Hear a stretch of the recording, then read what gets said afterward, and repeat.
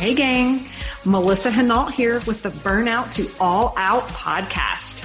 I'm a mom of three, corporate burnout that built a secondary six-figure income around my 9-to-5 with little kids. This set me free and allowed me to fire my boss and pursue my wildest dreams. It took grit, persistence, and belief. But now, operating multiple six-figure businesses as an online entrepreneur and business coach, I have become a serial entrepreneur with a passion to inspire more burnouts to take the leap and go all out and live out their dreams. Each week, I'll bring you inspiring all-out guests, lifestyle business tips and tools to empower you to take the leap from burnout employee to all-out entrepreneur, making your passion your paycheck. If this mom of three, corporate burnout, can go all out, so can you. All right. Good morning to the Burnout to All Out community. Good evening to my Aussies who maybe are catching this late at night, early in the morning. We have an incredible guest here today who's, whether he knows it or not, we were just talking about it behind the scenes. He's like changed my mindset around money significantly this year. I can't wait to come back to him at the end of the year and show him the impact he's made. Guys, today we have one Mel to another Mel. We've got Mel Abraham here on the Burnout to All Out podcast. And I want to just enlighten you guys on how phenomenal he is and share with you a little bit about his background. But first of all, Mel, welcome to the Burnout to All Out podcast. Oh my God, Melissa, so good to be here. Yes. Yeah. Oh my gosh. So let me enlighten some of the folks who are listening right now on what an amazing human you are and just some of the accolades. So Mel is the founder of the Thoughtpreneur Academy and Business Breakthrough Academy, where he helps entrepreneurs bring their businesses to the world and build the lifestyle that they want. And Mel is one of the most sought after financial experts and entrepreneurial mentors and strategic thinkers of our time. Mel actually came and was a guest speaker at our mastermind, Mommy Millionaire with Kayla Craft. And I know Kayla's done some of your coursework on money management as well. I just couldn't be more tickled to have you here today. Mel's a true believer in the entrepreneurial way of life and says that becoming an affluent entrepreneur, which we're going to unpack a little bit today, is the new frontier and paradigm that will shift society from simply existing to living life bigger, bolder, and on their own terms. And what I pulled here is that you said it's about having a richer lifestyle, making a deeper impact, and living with complete freedom. Like, who can't relate to that?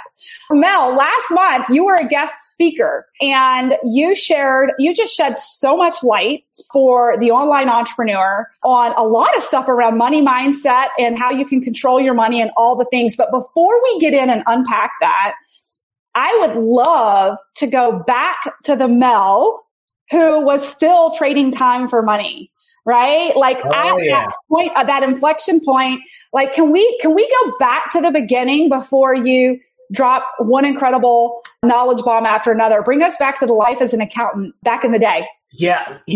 I'm going to actually go back before that for a second because okay.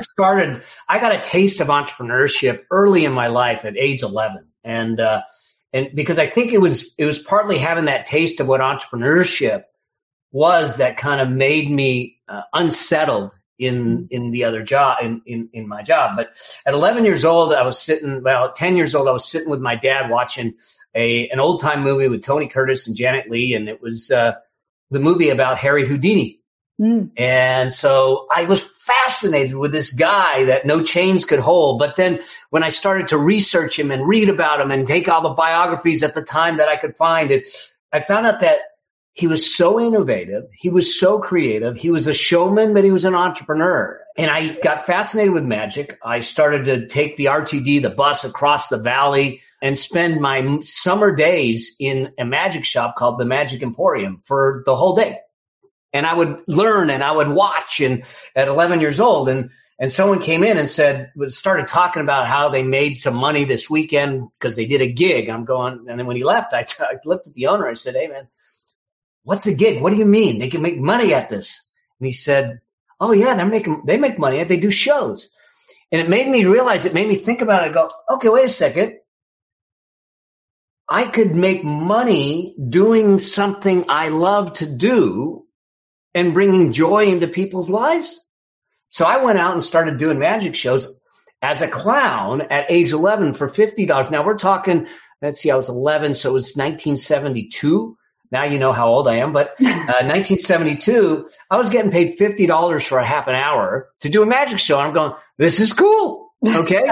I can get paid. And so that bug, I think, just sat in me that I had this belief that what we do and what we do to make a living should make a life. And so that kind of carried on. But as I started to go into college and everything, at first I was going to be a doctor, and because I had the Jewish mother that said, you need to be a doctor, and then I realized I wanted nothing to do with blood and I wanted nothing to do with medicine. And so I ended up becoming an accountant. And I followed the traditional path, ended up in one of the large accounting firms in downtown Los Angeles. And I was one of those kids that took on every project that other people didn't want to do, which gave me huge opportunities for growth. I was on a fast track to partnership.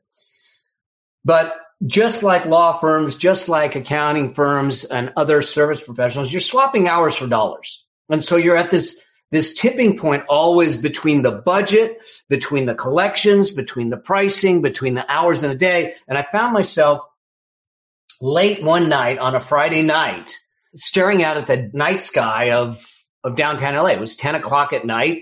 And here I was Friday night working late, just like I've done repeatedly weeks after weeks after weeks. Now, I'd been there for a number of years already. I was doing really well. I was advancing. But then I turned around from the skyline and saw the partner sitting at the desk that I did a lot of work for, Tom. And there was this guy, and I didn't see him, though. I saw me. I saw my future. And my future was overweight, stressed out, and inches away from a heart attack, not enjoying things, not seeing my family, not seeing my friends, not seeing my children. And I didn't have children at the time. I was single at the time. But I just had this vision of what was in store for me if I stayed on this swapping hours for dollars type of journey. And I literally walked into his office and said, Tom, I got to quit. I got to leave. He goes, what are you talking about? And I said to him, I'm living someone else's life. I'm living the life that accountants are supposed to live, but that wasn't what was meant for me. There's more than this. There's more than ticking and tying and auditing and doing these things and working late nights and how many hours are you going to put in and how many hours are you going to bill and how many hours are you going to collect and all of that stuff. And he says, dude, I don't know if he called me dude, but he says, you're killing it here. You're doing great. You're on fast track to partnership. In a couple of years, you're going to be partner. Why would you leave now? You're going to screw your life up. I go, well, because if I'm going to screw it up, let me do it while I'm young enough to fix it. I love that. So I left and I didn't look back. Well, I left and I went to Japan for about 5 months and lived in Japan to train in the martial arts. I've been in the martial arts for 40 plus years. And so I just disappeared. I cashed out my 401k, which I don't recommend anyone do. But it worked for you. Start to understand the time value of money and all that stuff. But back then I cashed it out so I didn't have to work. And I was in a small little town in north of Tokyo. I was the tallest guy there, that meant. And I was training twice a day. And that's all I did. And then when I came back is when I said, all right, what does life look like? What do I want to do differently? And how do I want to do this differently? But it was that moment. Well, that was one of the turning points that bug of entrepreneurship that said, there's something bigger. There's something greater. There's something that's calling for me, that's calling to me, that is my calling and not my degree. And that's what really kind of started this journey that I've been on.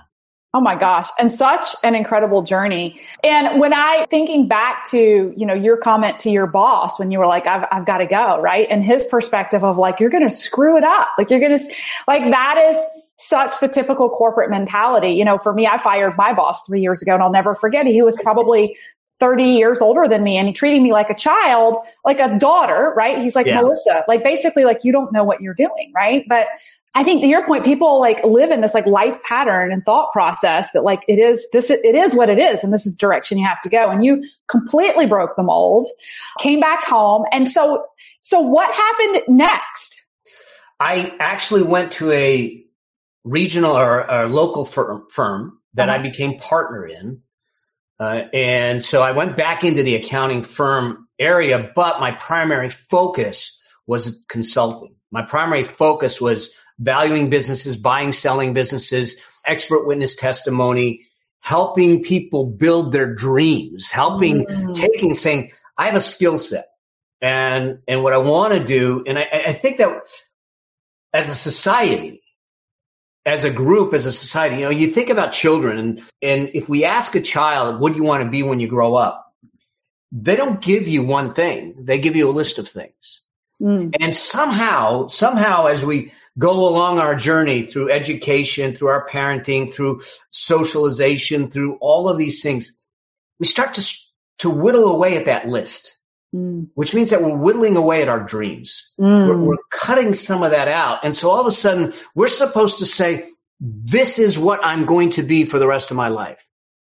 But life's more than that. And so we've stripped away the dreams. And I watched so many people. I had a guy that was a friend and a client of mine he was just before his 45th birthday. And he walked into my office at the time and I could just see he was in a funk. And I go, dude, what's going on? I said, this 45 got you down. He goes, I don't know, maybe. I go, you wondering where all the time went? And he literally looked me in the eye and he says, no, I'm wondering what's left. Oh, what?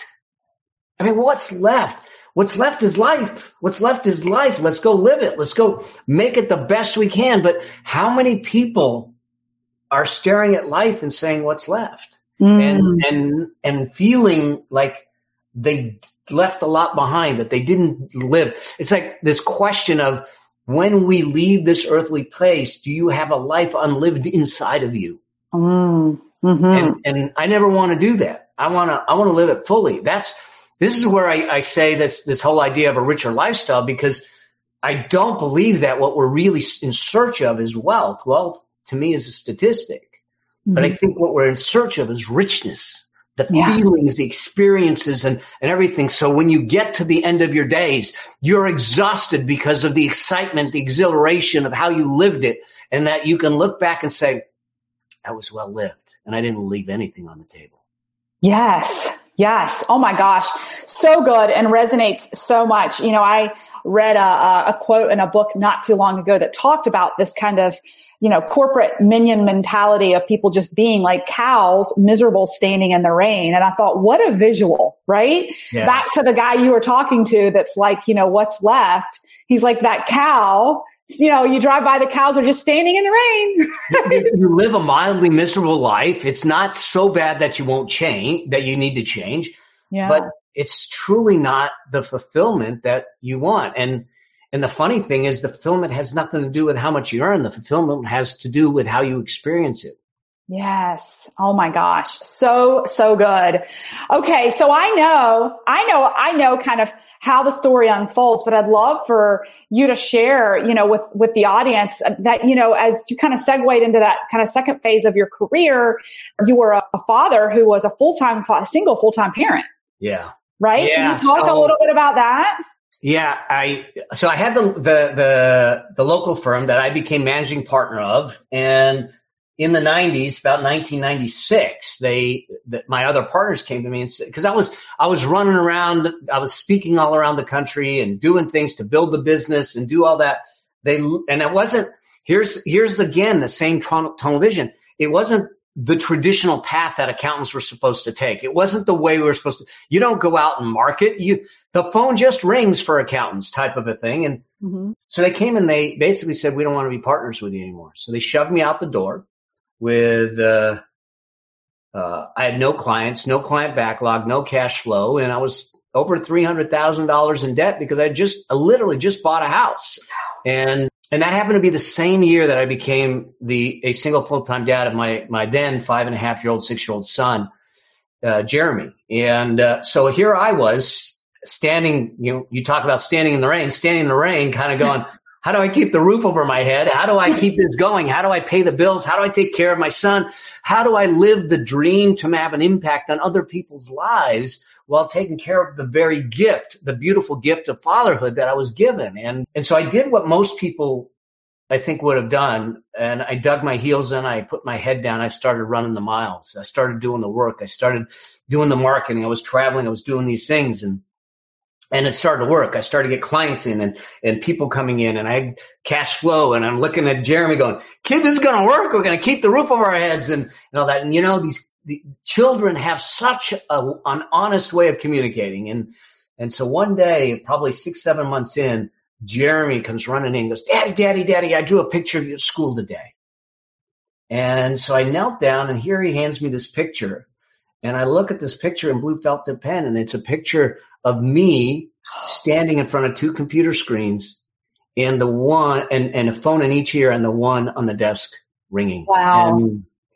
And in that moment, I realized I was screwing this whole thing up. And I also realized that I could have looked at him and said, hey, kid, this is for us. The profits, everything, it's for us. It's for us. So we can do the things that we want to do. But the fact in his mind is we weren't doing the things we want to do. He saw me working, not at Disneyland, playing ball. And so this conflict came up about, is it possible? Is it possible for the dream, my dream, to be an entrepreneur, to serve people, to make a difference in people's lives, to coexist with the responsibility and the gift of being a parent?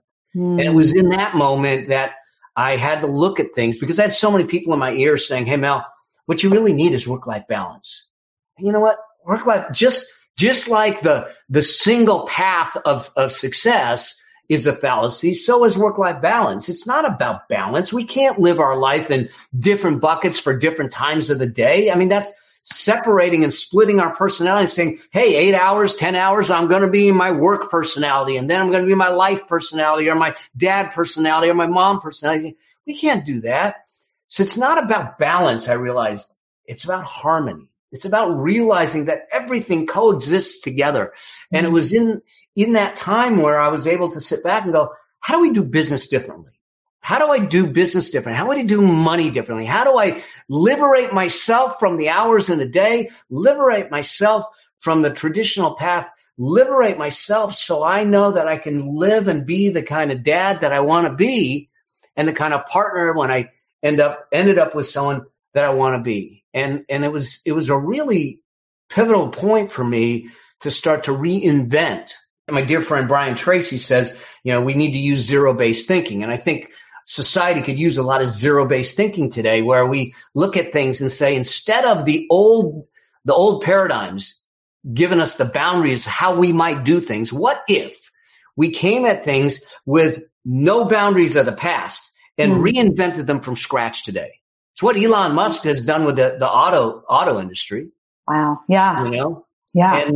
And so I said, let's reinvent this. Let's relook at business. Let's relook at money. Let's look at things in a way that we find that we are building for a lifestyle and not a bank account. Yes. Oh my gosh. And so good. And I love what you said, a couple of things. I mean, talking about rethinking and recreating boundaries for yourself. To me, it sounds like you've kind of lived that philosophy from day one, right? Like I hear you stating it now, but I think back to your transition of kind of leaving that first career and going to Japan. You kind of like, you rewrote the boundaries, right? You were exercising that zero-based thinking, which I think has propelled you tremendously and inspired so many people with your coaching and your leadership now. And the other thing you said that I think really resonates too with me personally, you know, I left my corporate job 3 years ago, and I'll never forget, before leaving, my daughter had a little fake plastic phone, right? And she was like 3 or 4. And I'll never forget her walking up to me and pretending like she was talking. And when I tried to talk to her, she went, 1 minute, mom, 1 minute. And it made me realize like the shushing, and like, mommy's got to work, right? Like that. I was like, and she was only 3 or 4 years old. And I'm like, oh my God, she's picking up this habit that I have of like shushing her because I've got this phone. And it was like straight to my soul, kind of like you're speaking to. Children, they listen more strongly to what we do than what we say. Oh, yes. And we also have done the same thing. We've learned and done some things, and we've picked up things based on our observations and the things that we've done. Yeah. So So that was a pivotal moment for you, right? With your son and the picture. So what happened? What happened? Well, that's when we reinvented. I kind of reinvented my practice. One of the first things I did is this whole working remote and from home and everything was new. I mean, we were talking in the 90s when I did it, but I said, no, he's not going to daycare anymore. He's not doing that. So I had an office, but at 2:00 every day, I left the office. I picked him up from school and he was at home with me and I worked from home. And if I had clients that didn't understand that Jeremy was a priority, they wouldn't be clients for very long because the people I worked with had similar values. They understood the important things in life and I was okay with it because the time that Jeremy and I, you fast forward, Jeremy's now 30. He's married. He's got his wife's 27. They're expecting their first child. I'm going to be a granddad. Yay! First time. And we just found out that it's going to be a granddaughter. So I'm in deep. Oh my gosh. I am in deep trouble because I don't know how I'll tell that little princess no. So, and we're best of friends. So the whole picture is completely shifted. But it was really looking at things and saying, because the accountant model was this hours for dollars. So I had to look at it and say, how can I, leverage my time so I'm not delivering one-on-one? Whether you're getting a paycheck, okay, you're getting paid for your hours. You're selling your hours. And that creates a finite amount of wealth building potential. If you want to look at it that way, I call it intrinsic wealth potential. Whether you're a wage earner or you're in business, if you're selling hours, you create limiters on your ability to build wealth. So I had to look at things and say, how do we do this? And one of the things that I did, is I was project based. They would hire me to do valuations. They'd hire me to do consulting, but it was project based. And inevitably what they would do is ask me the idea of, well, how many hours and what's your hourly rate? And I go, I don't have an hourly rate. I have a project rate. And it depends on what the needs of the project are. Now, my project equation, what they didn't understand, and that's okay, is that part of that equation was the amount of life and lifestyle I had to give up in return for that because I wanted to be compensated for that. So I would look at a project and I would look at the value that I was bringing to that world. If I got hired into a case to testify at a trial or something as an expert witness, and there's $20 million on the line, paying me $100,000 is a drop in the bucket. Right. And so if I can save them that, so I got to look at the value that I bring to the table, the transformation I bring to the table. It's not based on hours. You don't measure the transformation in hours. When we look for the best person, a lot of people, especially when they start to create courses and all that stuff, they go, how many modules should it be? How long should it be? It needs to be as long as it needs to be. Right. The volume of time doesn't create the value. The outcome creates the value. And in fact, isn't it more valuable if you can get the outcome faster? Oh, so good. Yes, so good. I wrote this down. The transformation on the table, the outcome creates the value. One of the things I say a lot, especially to my new students, we've got about 55 new students in the LinkedIn Academy, is that the transformation's in the transaction, right? Yeah. The investment, right? So it's so good. People are popping up in the chat box just saying this is brilliant, how much lifestyle it's going to take you. So good. So from there, Mel, you have scaled up multiple $1 million businesses. You've helped clients with multiple $1 million businesses. You've got, national best-selling books. You've been a jet setter, traveling, master trainer, all the things. And you cracked the code. You figured it out, coaching and leading and mentoring other people along the way. And then what happened? Life happened. So here's the deal. We're talking about early 2019. So in early 2019, I just finished a multi-six-figure launch. I am, like you said, I'm masterminding with some top entrepreneurs, people that are running $100 million business, $1 billion businesses. I'm speaking on some of the largest stages around. So life is really good. I'm doing good. I'm flying back from masterminding in Puerto Rico on a G5. So life's good. I'm like loving it. They gave me a hard time because they said I was going to eat all the snacks on the plane. We got a long ways to go. But so then literally 2 weeks after I stepped off that plane, I found myself in a hospital bed.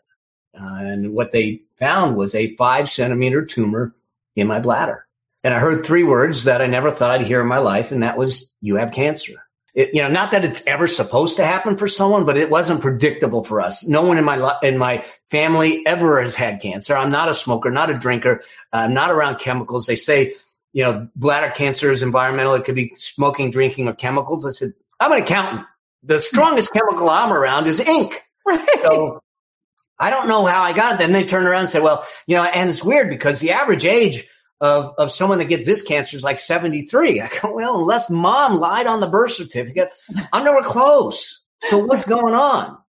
But what really happened to me was that life got turned upside down. Because in that moment, I went into a dark place in the sense of trying to figure out why and try to figure out how and what was I going to do. And I kind of crawled into a corner for a little while because I was in denial until I realized I was saying, you know what? And I think this goes for everyone today, especially if they're struggling financially, if they're struggling in life and you are regretting maybe your decisions or something. It doesn't matter. What I had to come to is a place of acceptance. I had to come to a place of awareness and say, okay, I've been dealt this hand. Okay, now what? What am I going to do next? And even though I don't know why, even though I don't know how it happened, I knew that I had to deal with it. So life kind of flipped everything on its head. Here's the thing that I realized is that I was going to have to deal with the cancer emotionally. It was a 5-centimeter tumor. They thought when they went in, it turned out to be 7.5 centimeters. Wow. Before they went in, the doctors looked at me and said, it's on top of the prostate. We might have to remove the prostate. We can't see the ureter on the right side. We may have to put a tube in and a bag for the kidney. And if it's really bad, we're gonna have to take your bladder out.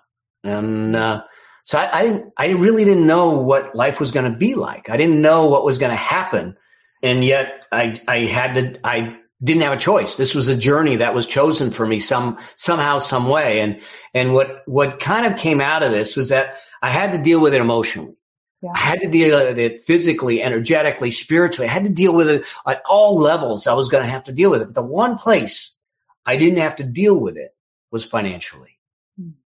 Is that the work that I started to do when Jeremy drew the picture of me served me in the sense that I built a financial machine that allowed me in that moment to say, okay, the best way to fight this is with everything I got.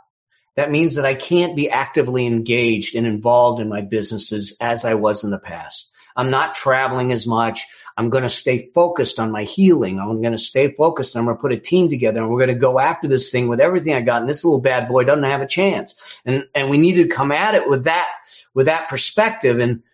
And so what I was able to do is extract myself from the business, basically shut the business down to about 20% of where it was operating before, not necessarily 20% of the revenue, but 20% of my activity, my active role in it. Mm-hmm. And then turn on a machine that allowed me to live, turn on a machine that produced cash flow that paid for my lifestyle, my wife's lifestyle. I didn't have to drain savings. I didn't use an emergency fund. I didn't sell the house. I didn't sell my wife's shoes. That would have been a fake worse than cancer. Okay. So I was able to sustain myself because we built a financial machine outside my activity to generate income. Yeah.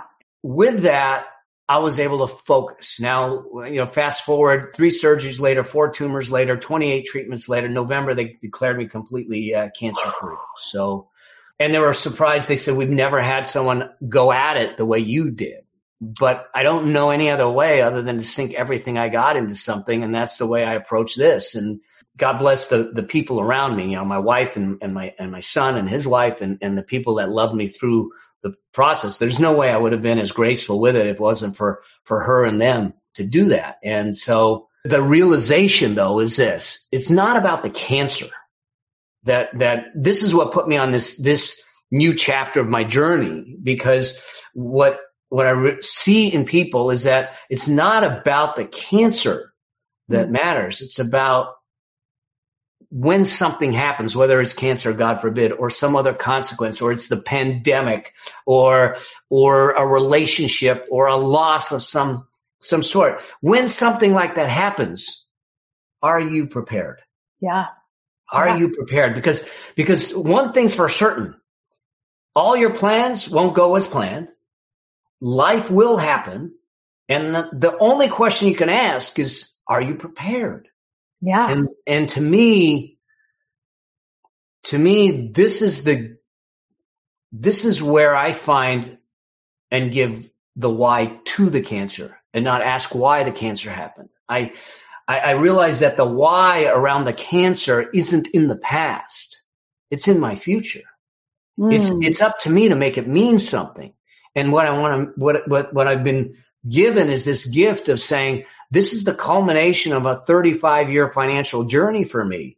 And now I get to pay it forward, and I get to take the lessons that I've learned and say to people, how do you live your life? How do we make sure you're prepared if life happens or it makes a U-turn or flips upside down, so you never have to worry, so you have the peace of mind, so you can go through it and live a life that's fulfilling and fruitful. And so that's how I see and how I kind of ended up in this space and doing this. Yes. Oh my gosh.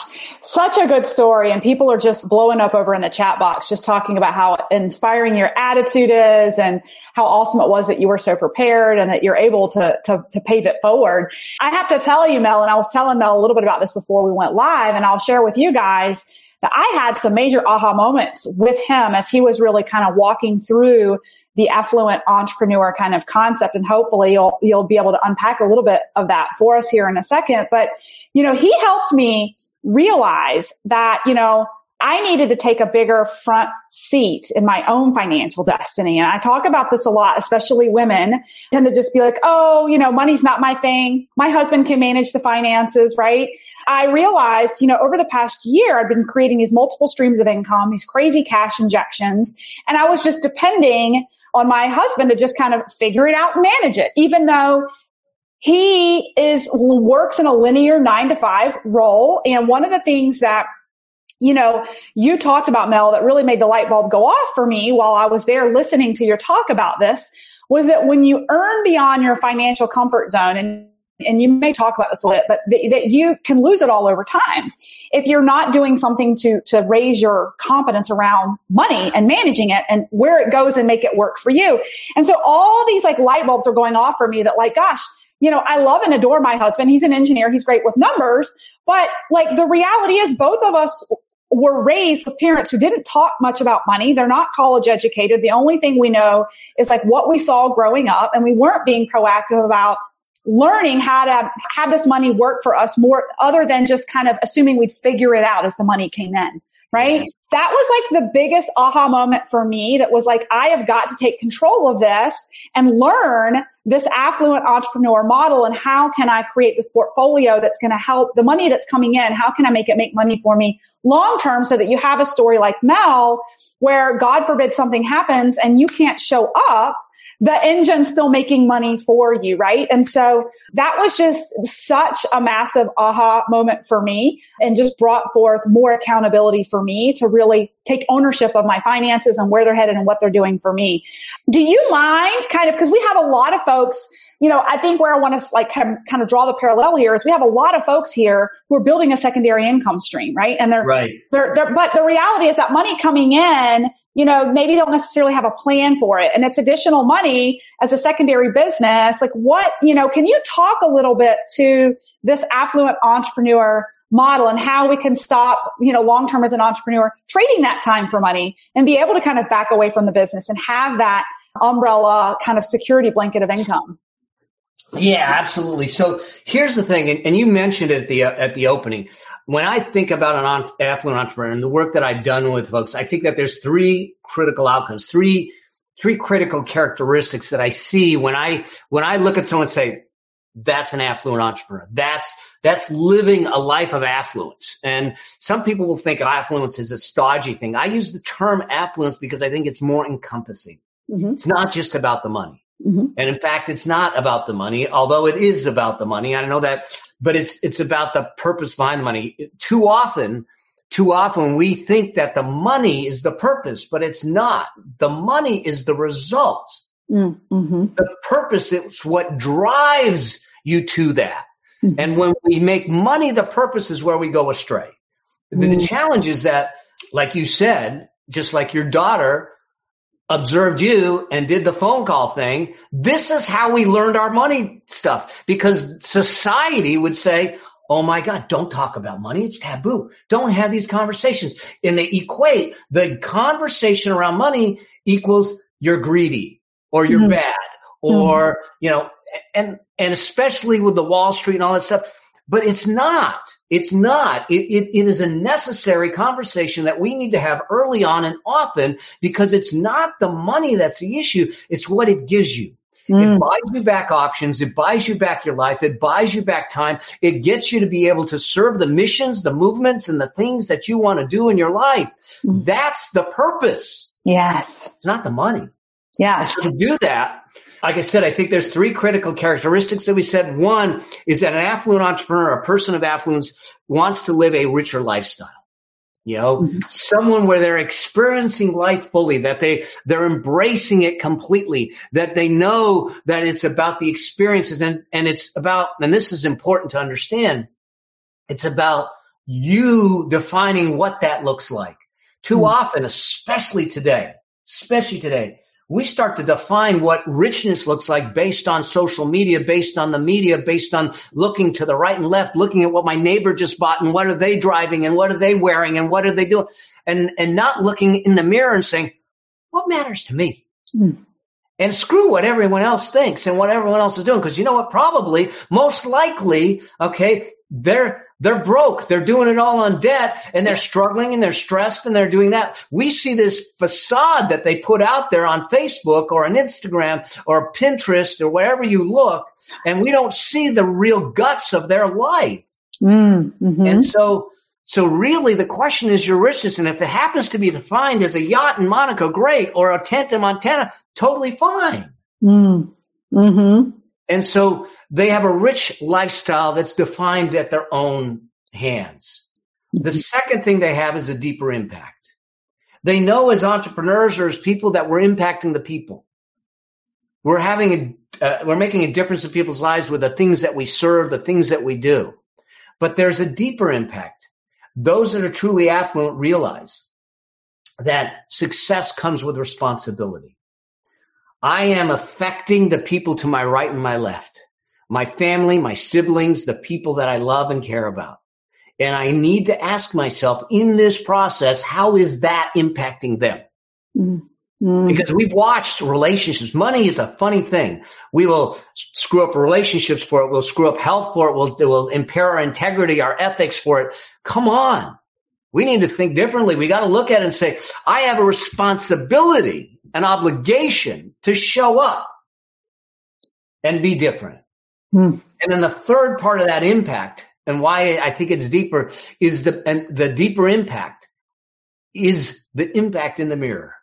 It's who you become in the process. Love because that. When you know who you become in the process, it changes the dynamic of how you live. So that's deeper impact. And then the third is complete freedom. And this one, I look at freedom as a lot of people will frame freedom in the sense of financial freedom, but that's the most fundamental, basic freedom that we can talk about. The bigger freedoms that we need to realize, because I've got colleagues. I got one colleague that's probably worth $300 million.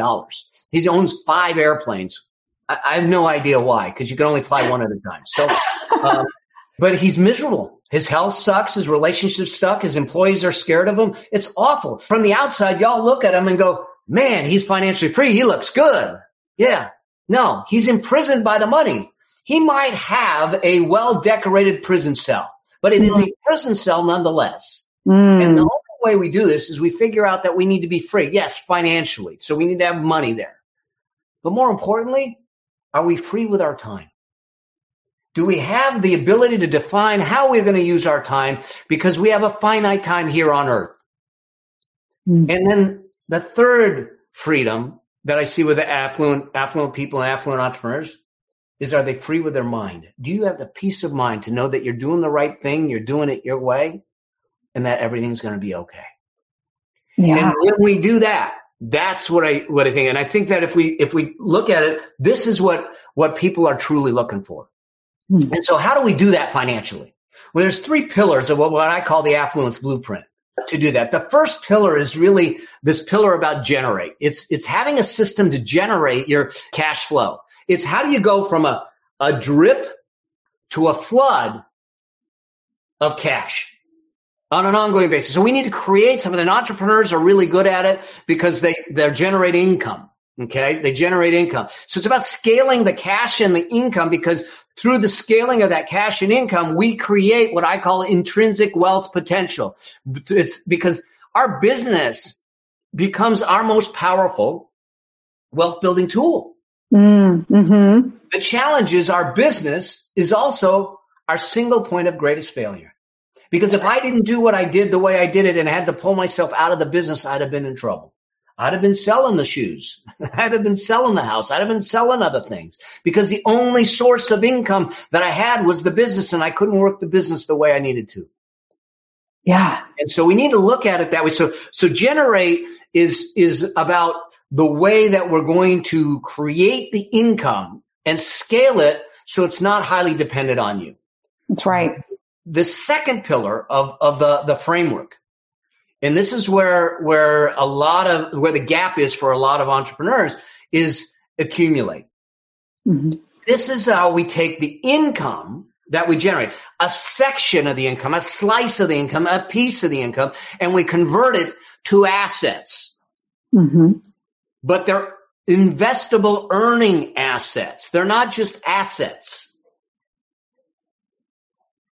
Because it's by creating this other pool, this machine of assets that can produce cash flow, that we find liberation. This is what allows you to not only make what you have work, but it allows you to multiply what you create over time. The objective is this. The objective is this, is to get your dollars to work harder for you than you did for them. Oh, I love that. Can you say that one more time? Yeah. Can you say that one more time? I love that. To work harder for you than you did for them. Because your dollars are the only ones that will work 7 days a week, 365 days a year, 24 hours a day for you. They're your little foot soldiers that are going to work while you sleep. There's no union, so there is no overtime. There's none of that. We get a chance. Now, here's the challenge. Too often, as individuals, we don't direct our dollars. Yeah. Now, think about it this way. Would you hire a group of employees, bring them into a room, and say, I just hired you.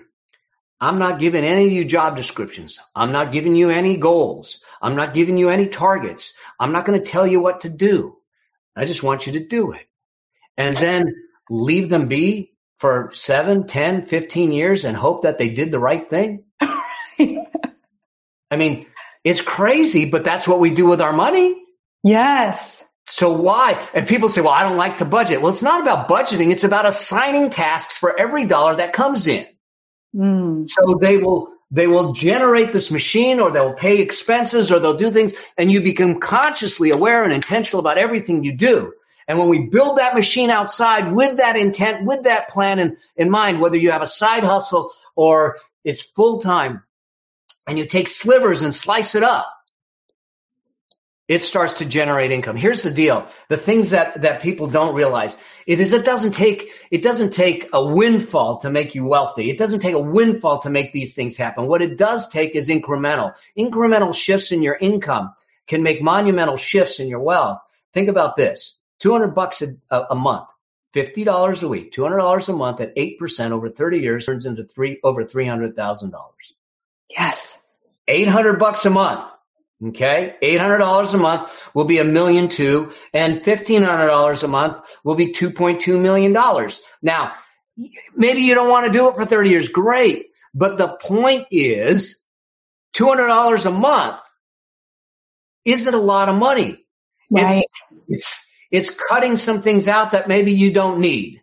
Mm-hmm. It's going out and saying, how can I make an additional $200 by making an additional sale and make sure that that goes into an investment account?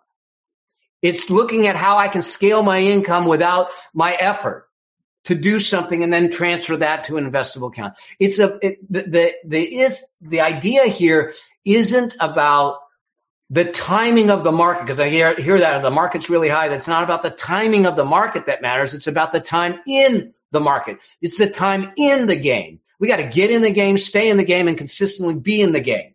We get so caught up in this idea of, well, how, Mel, and how much? That's the wrong question. The first question you got to ask is why? Because the how and how much doesn't matter if you don't know why. So we got to figure out why we want this, and then we accumulate it. Now, for me, I look at this is that I wanted to build a machine that gave me complete liberation, so I could do what I want, when I want to do it, how I want to do it. So everything I do today, I do it by choice. I don't have to work. And I don't say that to brag. I say that because it's possible. My son and his wife, 30 and 27 years old, okay? Two young bucks, as I can call them, because I'll be 60 this year, okay? So 27, 30 years old, they have 3 homes already. And they have a net worth in excess of 7 figures, well, into the $1 million, because they ran with principles and they used principles. Now, you may sit back and say, I'm not 27, 30. I get it. You don't need to be 27, 30, but the principles work at 27, 30. They work at 37 and 40, 47, 50, 57 and 60. The key is that you get in the game and you stay in the game and you keep running the game. And that's the difference with doing that. And with me, I look at it and say, I want to build a machine that takes care of me. Takes care of my wife. And God forbid something happens to me, that machine still takes care of my wife. But the machine stays intact. And then God forbid something happens to her, it takes care and adds to what Jeremy and Cammie and his wife is putting together. So now the machine grows because they added what they did to it. And now we have a granddaughter coming, and I realize there's another 80 years of Abrahams coming into the world. I got another rung on there that I got to think about. And we're going to turn around and say, let's take that machine and we combine it with their machine, and that machine grows bigger. And now we pass that on to take care of the grandchildren, the great-grandchildren. We change the generations in the family tree forever by doing it this way. But the key behind it isn't the money. The key behind it is the mindset and the skills to keep it rolling. So good. So then that leads us to pillar number 3. Pillar number 3 is insulate. Unfortunately, we live in a litigious society, and people will try to take what we have, and the more success you have, the bigger the target is. Amen. Loss, all that stuff. So this is about taking you and moving you from exposed to shielded, to protected. So it may be structuring, it may be insurances, it may be some things, but we need to insulate. So it's really about, how do we generate and scale it? How do we accumulate it and multiply it? And how do we insulate and shield it? That's the model. Now, there's obviously steps in there and everything, but when we get that straight, we have the foundational elements to build affluence in our life over time, and to become that affluent entrepreneur that has a richer lifestyle, deeper impact, and complete freedom. Yes, gosh, so good, so good. And what I love, such a powerful statement you said a bit ago that said, make your money work harder for you than you worked for your money. And I think that one of the timing was just phenomenal for you to just land as a speaker in front of me a couple of weeks ago, because it got me thinking. For a lot of our listeners here are listening to this, many are trading time for money, and they're building this secondary business, a lot of them in social selling or network marketing, that creates somewhat of a residual. But the bottom line is, even those who are in coaching, the bottom line is, leaving one 9-to-5 to then be your own boss is like one step, right? And some type of freedom.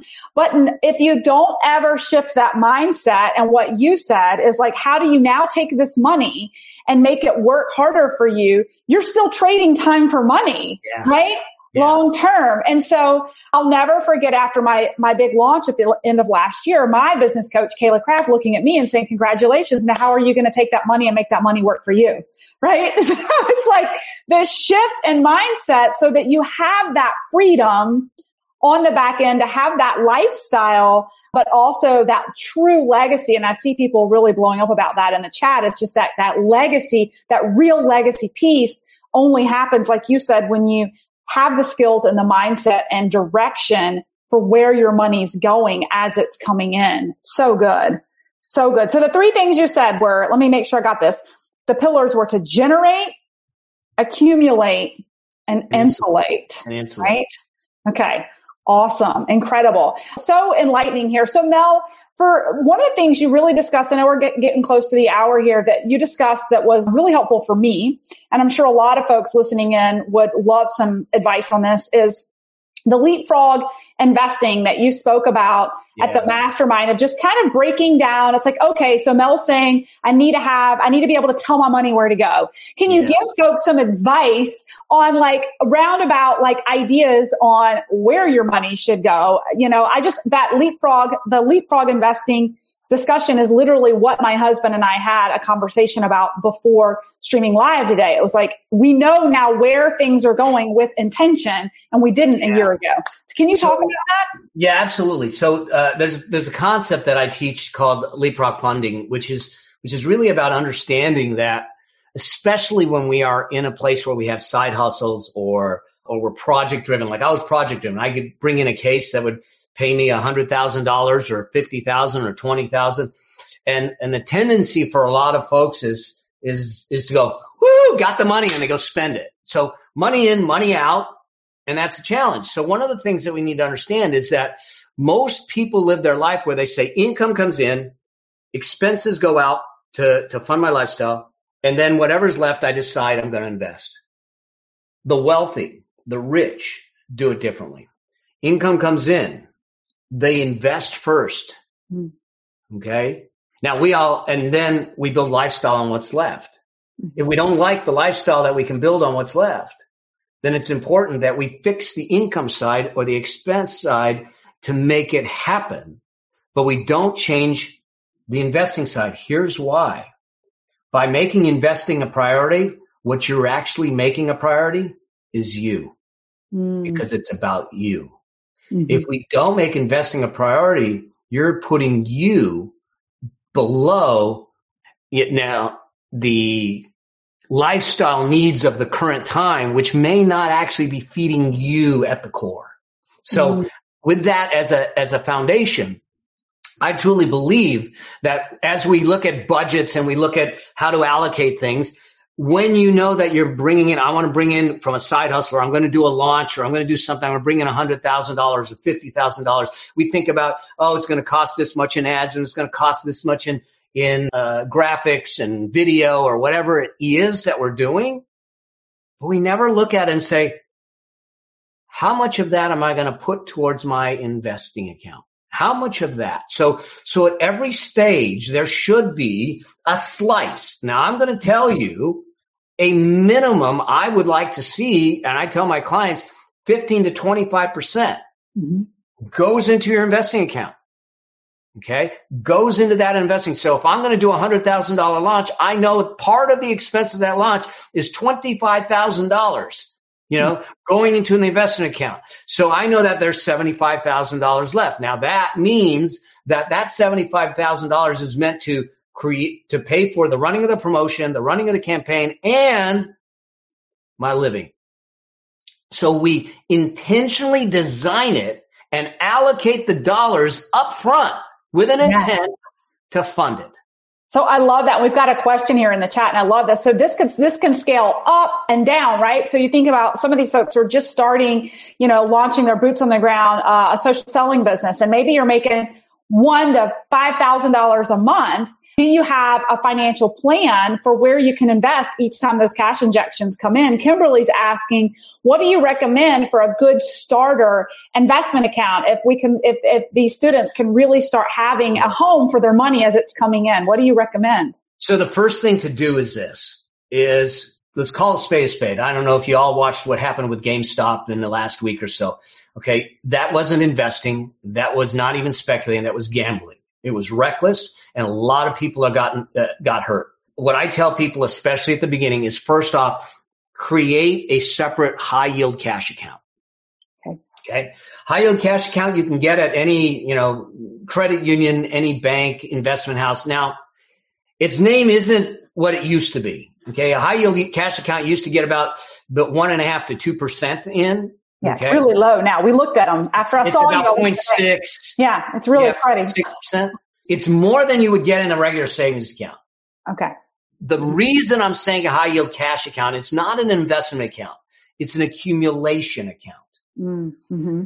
And so I want to move my money out of sight, out of mind into the accumulation high yield cash account. That high yield cash account has 3 characteristics you want it to have. One is it needs to be 100% liquid. That means you can get to it at any time that you want. 2, it has no fees. That means they aren't charging you and there's no cost to get in and out of the account. 3, it's insured. This is a safe account for you. It's a safe haven to separate it from your operating expenses and from your eyeballs, because then you don't have the tendency to go, oh, it's there, and it's burning a hole in your pocket. Right. So we automatically move it into there. Now, after that, once we accumulate enough, then we can then move it into investments that suit you. Now, everyone's going to be different because different circumstances, different ages, different risk tolerances will determine what are the better investments. I'm not one at the beginning stages, especially, to think about investing in individual stocks. There's just too much risk in individual stocks. You don't have the diversification. I would get an index fund, a broad market index fund or ETF that is low cost, that covers the market. And now this is investing. This is long-term money. So if you stare at it, you put it in there tomorrow, and all of a sudden the market goes down 600 points, you don't start freaking out. You don't start getting wigged out. This is long-term money. Over time, that market has continually gone up. Mm-hmm. So the only thing we're going to invest in the market is the money that we don't need for at least 5 years. Okay, that's a good. Because we don't want to take the risk. Look, we've had an 11-year bull market. We have an 11-year uprising in the market. We had a correction in March, but that was short-lived. I think that we're due for letting off some steam somewhere in here. I don't know where, but here's the deal. When everyone freaked out in March last year and said, oh my God, Armageddon's coming, and they jumped out of the market, they lost. Those stayed in, they gained. The market is crazy at 30,000. Okay. But the key is that this is a long-term game for you to play. Mm-hmm. And if we look at that in that way, then we get in the game, we stay in the game, and we allow the game to play out. And we're not being driven by the emotional swings that can happen. Yeah. My gosh. So good. And this is actually kind of a technical question I have for you, because I love that you hit on the high yield. And then what do you do once you get a bolus amount large enough in that high yield? Like, where do you go with it? So you talked about the index fund, long-term investing. For the banks and people kind of with their money coming in each month, can you set up bank accounts so that they literally automatically are making these transfers so that, like you said, it's out of sight, out of mind, like a monthly draft or something like that? Yes, you can. Most of them will be able to do that. I suggest that. All the people that I work with, I said, I want it automatic. Yeah. So that money comes in, it automatically goes out. You never see it. It's just like an auto pay. Yeah. And it gets deposited. So you're self-funding. And all of a sudden at the end of the year, you're going to go, wow, I got $5,000, $10,000 in this account. All right. Now we can start investigating, where do we want to put it? Okay. You don't necessarily need to. Now, if you're in an employment situation where you have a 401k and everything, then first off, fund the 401k to the maximum of the match. If your company is matching what you got, you make sure that you're getting their dollars first. So you put in as much as you have to get them to match, and then max that out to 15%, and then the remaining 10% will be outside of that. Yeah. What do you have to say to people who are, solely entrepreneurs setting up their own 401ks? Or even I've had some folks say that they set up separate 401ks for their side hustle as like non kind of tax deferred income. Can you Can you speak to that? In what context? Yeah. So if you don't have a retirement, then you can set up a solo 401k. And I would suggest that you do that and fund it. You can do it as a Roth 401k or a regular 401k. And if you want, and you can get about $20,000 into it now, depending on your age. If you set up a 401k with profit sharing, you can actually push it closer to 60,000 and everything. So you can get a tax shield if you do it as a regular 401k, or you can get it after tax, and then you can take the money out later on with no taxes if it's a Roth version. Most plans, if you set them up right, have both options. Okay, awesome. And I'll say that's one thing I'm trying to learn this year is I'm trying to improve my competence around taxes, because I know that's understanding taxes impacts your wealth too. Just trying to raise the bar on that. So Mel, I know we're at an hour now, and I want to be respectful of your time. This has been so phenomenal. Any final comments on, the content that you're sharing just around the Leapfrog funding? Is it funding or investing? You said Leapfrog funding. Yeah. I think that the biggest thing is that I don't care what decisions you've made in the past, whether they're bad, good, or indifferent. I don't care what your age is. What I care is that you get in the game and stay in the game consistently. What that means is you might need to skill up a little bit. You may need to take a course, read a book, learn some new things. I'm not expecting you to be a financial guru, but I'm expecting you to take control of your financial future, because it's not about you alone. It's about you, your legacy, your heirs, your movements, your missions, and they matter. And so it's really getting into this and staying in it that will make a difference. Time is your greatest tool in wealth growth if you stay consistently in the game. That's why $200 a month turns into $300,000. Yeah. So profound. So good. Such good information. Well, Mel, where can people find you, and what do you have going on? Like, do you have any programs or anything going on where people can find you, learn more? Yeah, absolutely. They can find me on Instagram at Mel Abraham 9. They can find me. I don't know who the other 8 are, but we can hunt them down. You can find me I'm on Facebook. My website's melabraham.com. If you're dealing with debt, and you want to figure out how to get out of debt, I have a debt breakthrough calculator. If you just go to melabraham.com/no debt to help you get out of debt. And also have the Affluence Blueprint, which is my signature program, my flagship program that goes deeper into what to do in that model and that framework that you'll find on my website. And just reach out to me. I love hearing these conversations. And what I want to do is I think that our world needs to realize that we can have control of our financial future. We are not beholden to the government. We're not beholden to stimulus. We're not beholden to Social Security. We're not beholden to anyone. We're beholden to the dreams that we have in our lives. And we need to just take control and take the journey. Now, it may not be easy, but it certainly can be simple. And so let's get in the game and know that you're not alone, because financial liberation, affluence, and possibility is a birthright. Oh, so good. Well, you are such an inspiration, and I know that you are making such a huge impact on this earth. And just thank you so much for that. I know you don't have to work, right? So I just am so grateful that you showed up for this hour today to just give and share your knowledge within my community. And you guys will be able to grab his information in the show notes for the podcast too. So thank you so much, Mel. Thanks for coming on today. Oh my gosh. Thanks for having me. This was a joy for me. And so blessings to you all, and let's crush it in 2021. Yes. All right. Thank you. Thanks for listening to the Burnout to All Out podcast.